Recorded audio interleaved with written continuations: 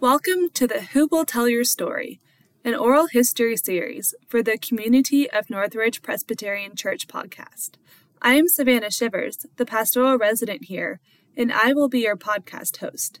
This podcast focuses on 9 oral histories or life stories of the members of Northridge that centers on one topic, speaking on faith journeys. Specifically, how faith journeys relate to God's work in members' past and present major life experiences. Everyone's faith journey is different because we are all unique. Some people have steady faith journeys where they always feel close to God, and some people have peaks and valleys in their faith journeys where they sometimes feel close to God and sometimes they do not. There is no right or wrong faith journey. There are just faith journeys. So, over the course of this podcast, we will hear 9 different faith stories from 9 different individuals. These individuals represent the rich diversity of Northridge members in terms of age, experience, and different identities. I believe that sharing one's faith story serves as a way to connect and get to know each other better and more deeply. It is also a way to help build community by getting to know people and their life stories. After all, the church is a community of unique and diverse people that comes together in fellowship to worship God. We are the church together, so let us learn about each other's life stories. Let's get started.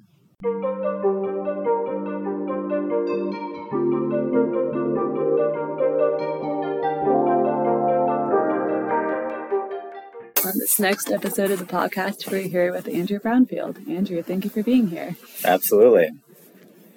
So, Andrew, I have a question for you. I'm wondering if you can think of an important time or event that taught you something about your connection to God or the church. So when, right before Natalia and I got engaged, her mom and her grandmother died, within kind of days of each other. And so I think that was a pretty seminal event for her, but I was, along the entire kind of experience, when her mom was in the hospital and her grandmother got hospitalized as well, and then when they both died. And so I think that was a time that she did, but I also thought about my relationship with God and my faith. But I think, there's not necessarily, one moment or, something that, stands out in my experiences as, transformative or particularly instructive or insightful about my faith. I think I've kind of continually tried to process and evaluate my belief structure and my overall kind of faith or doubt along the way. So, but I think that when Natalia's mom and grandmother passed away, and it sort of changed the entire trajectory of her life and impacted what was going to be our life together. That really sort of made me think about what were sort of foundational tenets of what I believed in and what life meant to me and how I wanted to kind of lead my life and what our relationship would be like and what sort of beliefs we had to share together. Not expecting you to have a list, but I'm wondering if you could speak about one of the foundational tenets that maybe y'all talked about or that came from this experience that y'all are exploring. I think it's evolved and I think we have different aspects of faith and our kind of approach and point of view on religion is somewhat different. I think for me, attending church is a way in which you can kind of continually revisit and evaluate your own kind of moral framework. Mm-hmm. And Christianity, I don't necessarily view as orthodox oriented as a lot of people. And I think I try to frame church and Christianity and my faith as more of a way in which I'm trying to evaluate my moral framework, the way in which you have to try to operate in the world. And I take Jesus' teachings as instructive in how you try to live a life that is oriented on love and respect and caring for people.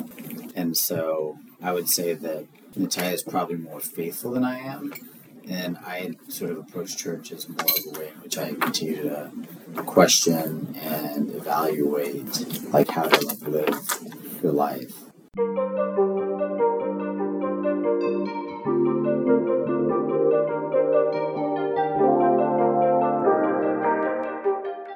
And so thinking about that then as Christianity as like a framework to orient your life and to care and love for people, I wonder what you would say faith means to you.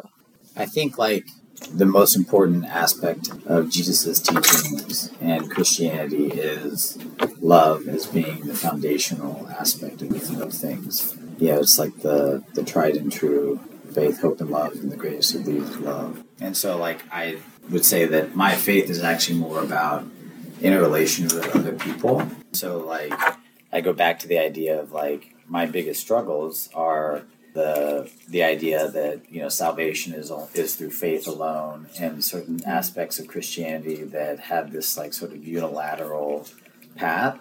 The parts that I think are most redeeming and most valuable and most important are the aspects that really instruct people on how to approach other humans in the world around them in a way that is caring and respectful, understanding, compassionate, caring.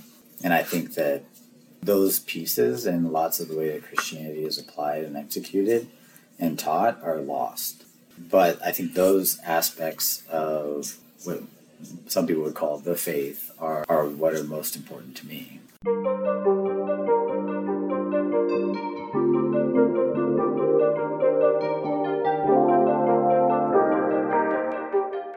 If you suddenly woke up and had to teach a Christian education class, what other aspects would you want the class to focus on? I tend to also view religion and faith through a sort of contextual historical lens. So we were talking about this before we came today, of like, with James and with Edward, of like, you have to consider the environment, the context, the situation, the sort of aspects of where and when and how these stories were written or passed down. And, you know, there's people who believe that there's, you know, a divine aspect to the writing of these books, but I fundamentally disagree with that, and I believe that there's a lot of human intervention that went into what gets constituted in what's included. And so that doesn't eliminate the value of some of the lessons that are included. So if I were to have to wake up and teach a Christian education class, I would focus in on both the sort of human-oriented aspects of it and sort of less so on dogmatic aspects of it, and then trying to contextualize the lessons and the stories and where they came from and sort of why they would have presented points of view in a certain way. It's kind of like when you read about like the Coptic Gospels versus like John, very distinct point of view. John has like a different sort of desired outcome, and so the stories and the timelines of even the narrative life of Jesus are very much tailored and oriented towards the message that's trying to be conveyed by the author. It doesn't mean that the messages within that are necessarily invalid or not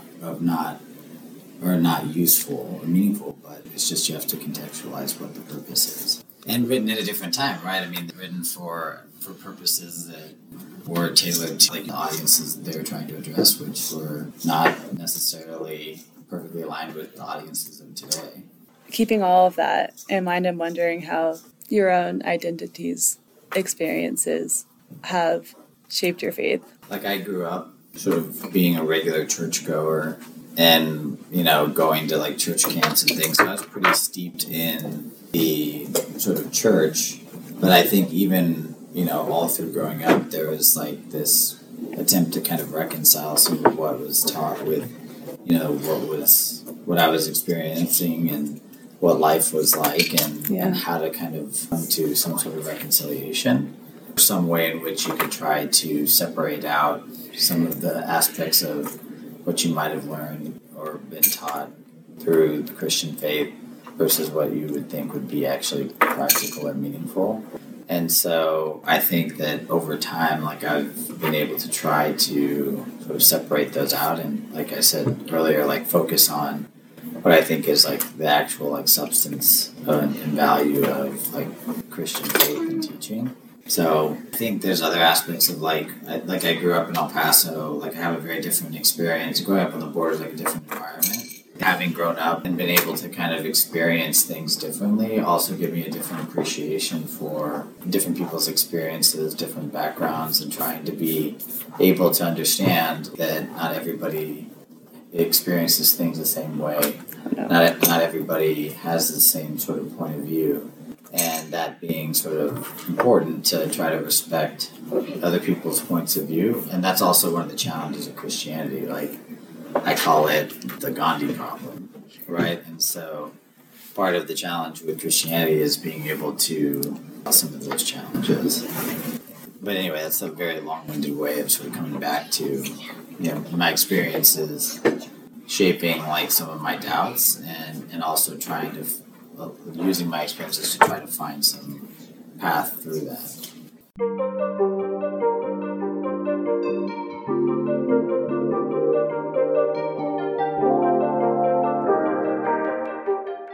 Growing up on the border, how maybe your beliefs have changed since moving away from the border? I've always been sort of somewhat of a questioner, and I just sort of, having gone to church through growing up, I sort of questioned through that and just continued to sort of participate as part of that evolution as I was growing up and facing challenges and trying to figure things out and my way through. And then interestingly in college, I did the same thing, where most people understandably take that time where they're not going to church. I still ended up attending church, still try to go on weekends and on Sunday, and still sort of use that as an avenue for reevaluating kind of my moral framework again, and like using it as an opportunity to kind of think about what I consider to be important and how I approached other people and conducted myself.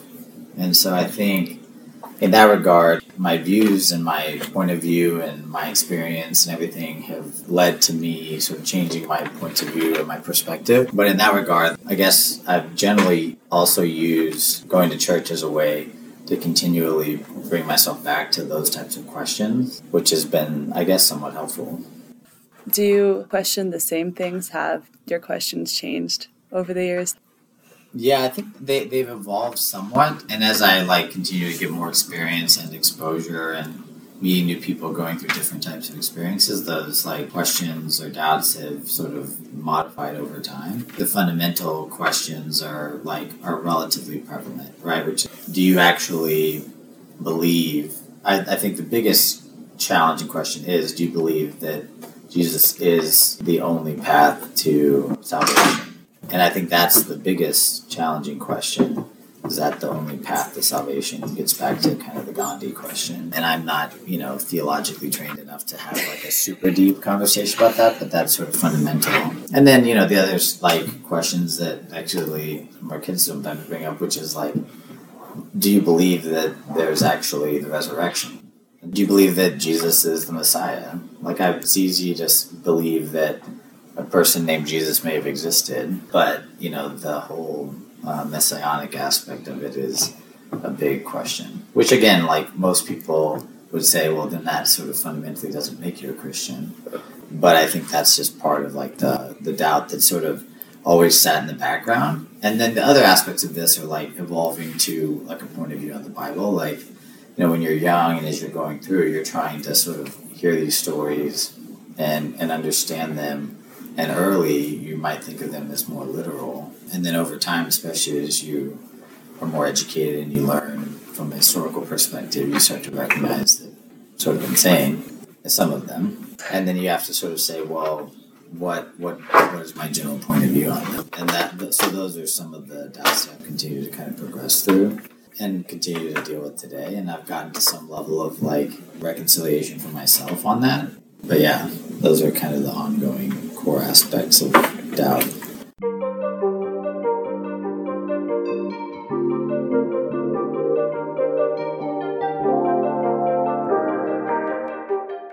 how would you define evangelism? Yeah, I mean, and even like if you strip it way back to like the Great Commission, foundational aspect of evangelism, there is this question of, is the idea of proselytizing and like trying to convince people into the faith something that I necessarily even feel strongly about or feel positively about.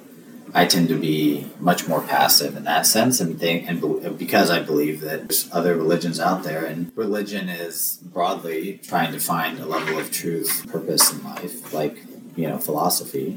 And so the Great Commission is somewhat challenging. But I think of evangelism as trying to bring people into the faith, and it's all, in some ways it's become a bit of a four-letter word, but I even struggle with whether or not evangelism is the right path, which would also, lots of people would eviscerate me for that. Going back to your earlier point of where your focus on Christianity is living a life of love and by example, through that, did you learn anything new about yourself?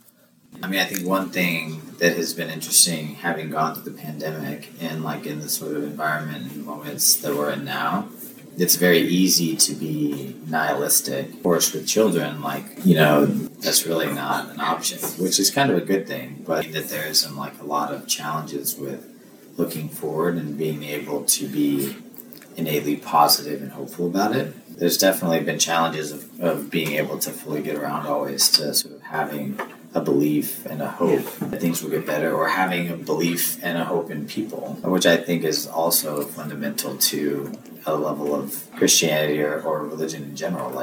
A big part of it is whether or not and how you approach others. And so I've really tried to put in a lot of work to be more hopeful and try to be more positive and look at the good that's possible as opposed to focusing on all the issues and challenges.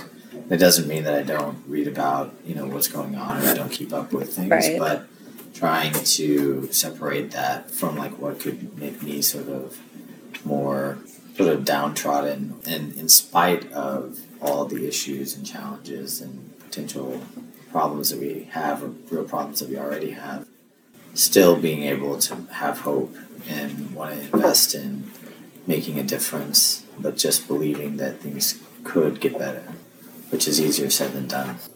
Trying to focus on what I can control and what I can influence. And again, it doesn't mean that you don't pay attention to, things that are outside of your control, but trying to focus on that and recognizing that that's all you really can do. And then trying to be an agent for positive feelings and positive points of view, without it being sort of also irrational. So, and that doesn't mean that you put your head in the sand, you put blinders on, mean that you try to ignore or pretend that there aren't things out there. It actually is the opposite. You continue to recognize and understand and seek out knowledge of other people's experiences and points of view and perspective, but you don't get paralyzed by nihilism or by the belief that things are so bad that they may not ever get better. And you try to focus on being educated about the world and what's going on, but then you try to focus your energy on maintaining a level of hope and positivity, and then action in ways that you can actually make a difference, and in ways that you can kind of control. It's easier said than done.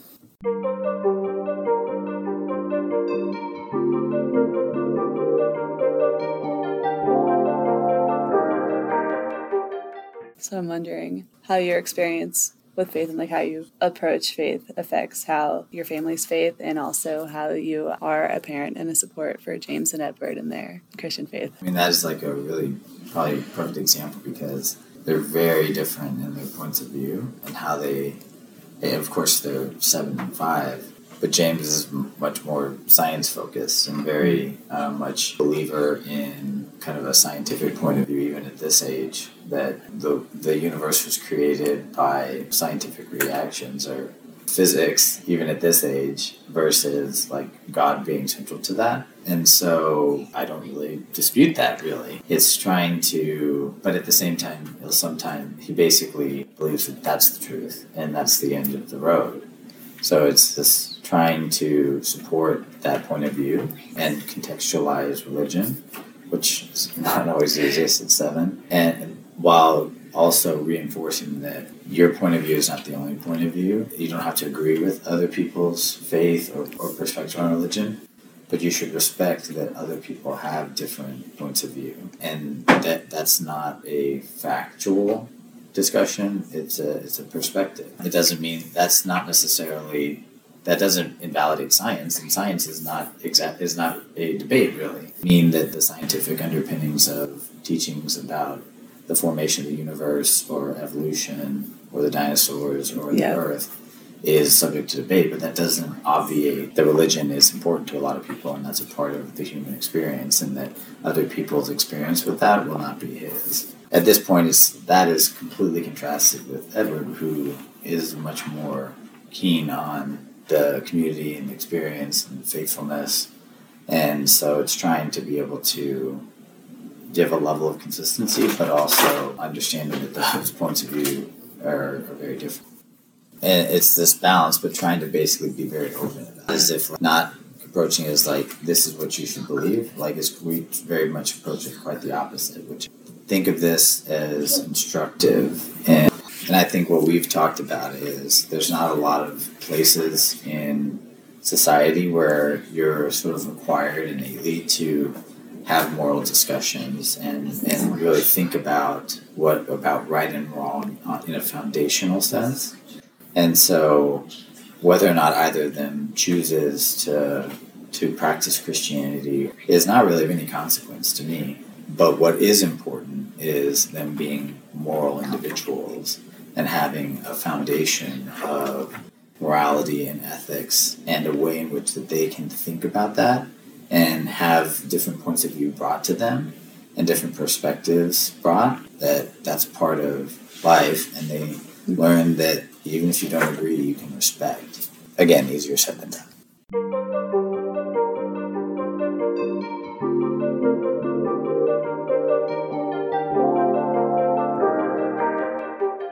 The one thing I will say is, it's been nice to find Northridge, because there's not a lot of churches that are more kind of cerebral and contemplative in terms of their faith and have an openness and a willingness to kind of really respect and engage with different points of view, think about things deeply in addition, and not be as focused on compliance and dogma. And I think that's been a refreshing aspect of Northridge, is that, like many things in society, it's like an East Dallas church in the middle of Lakewood.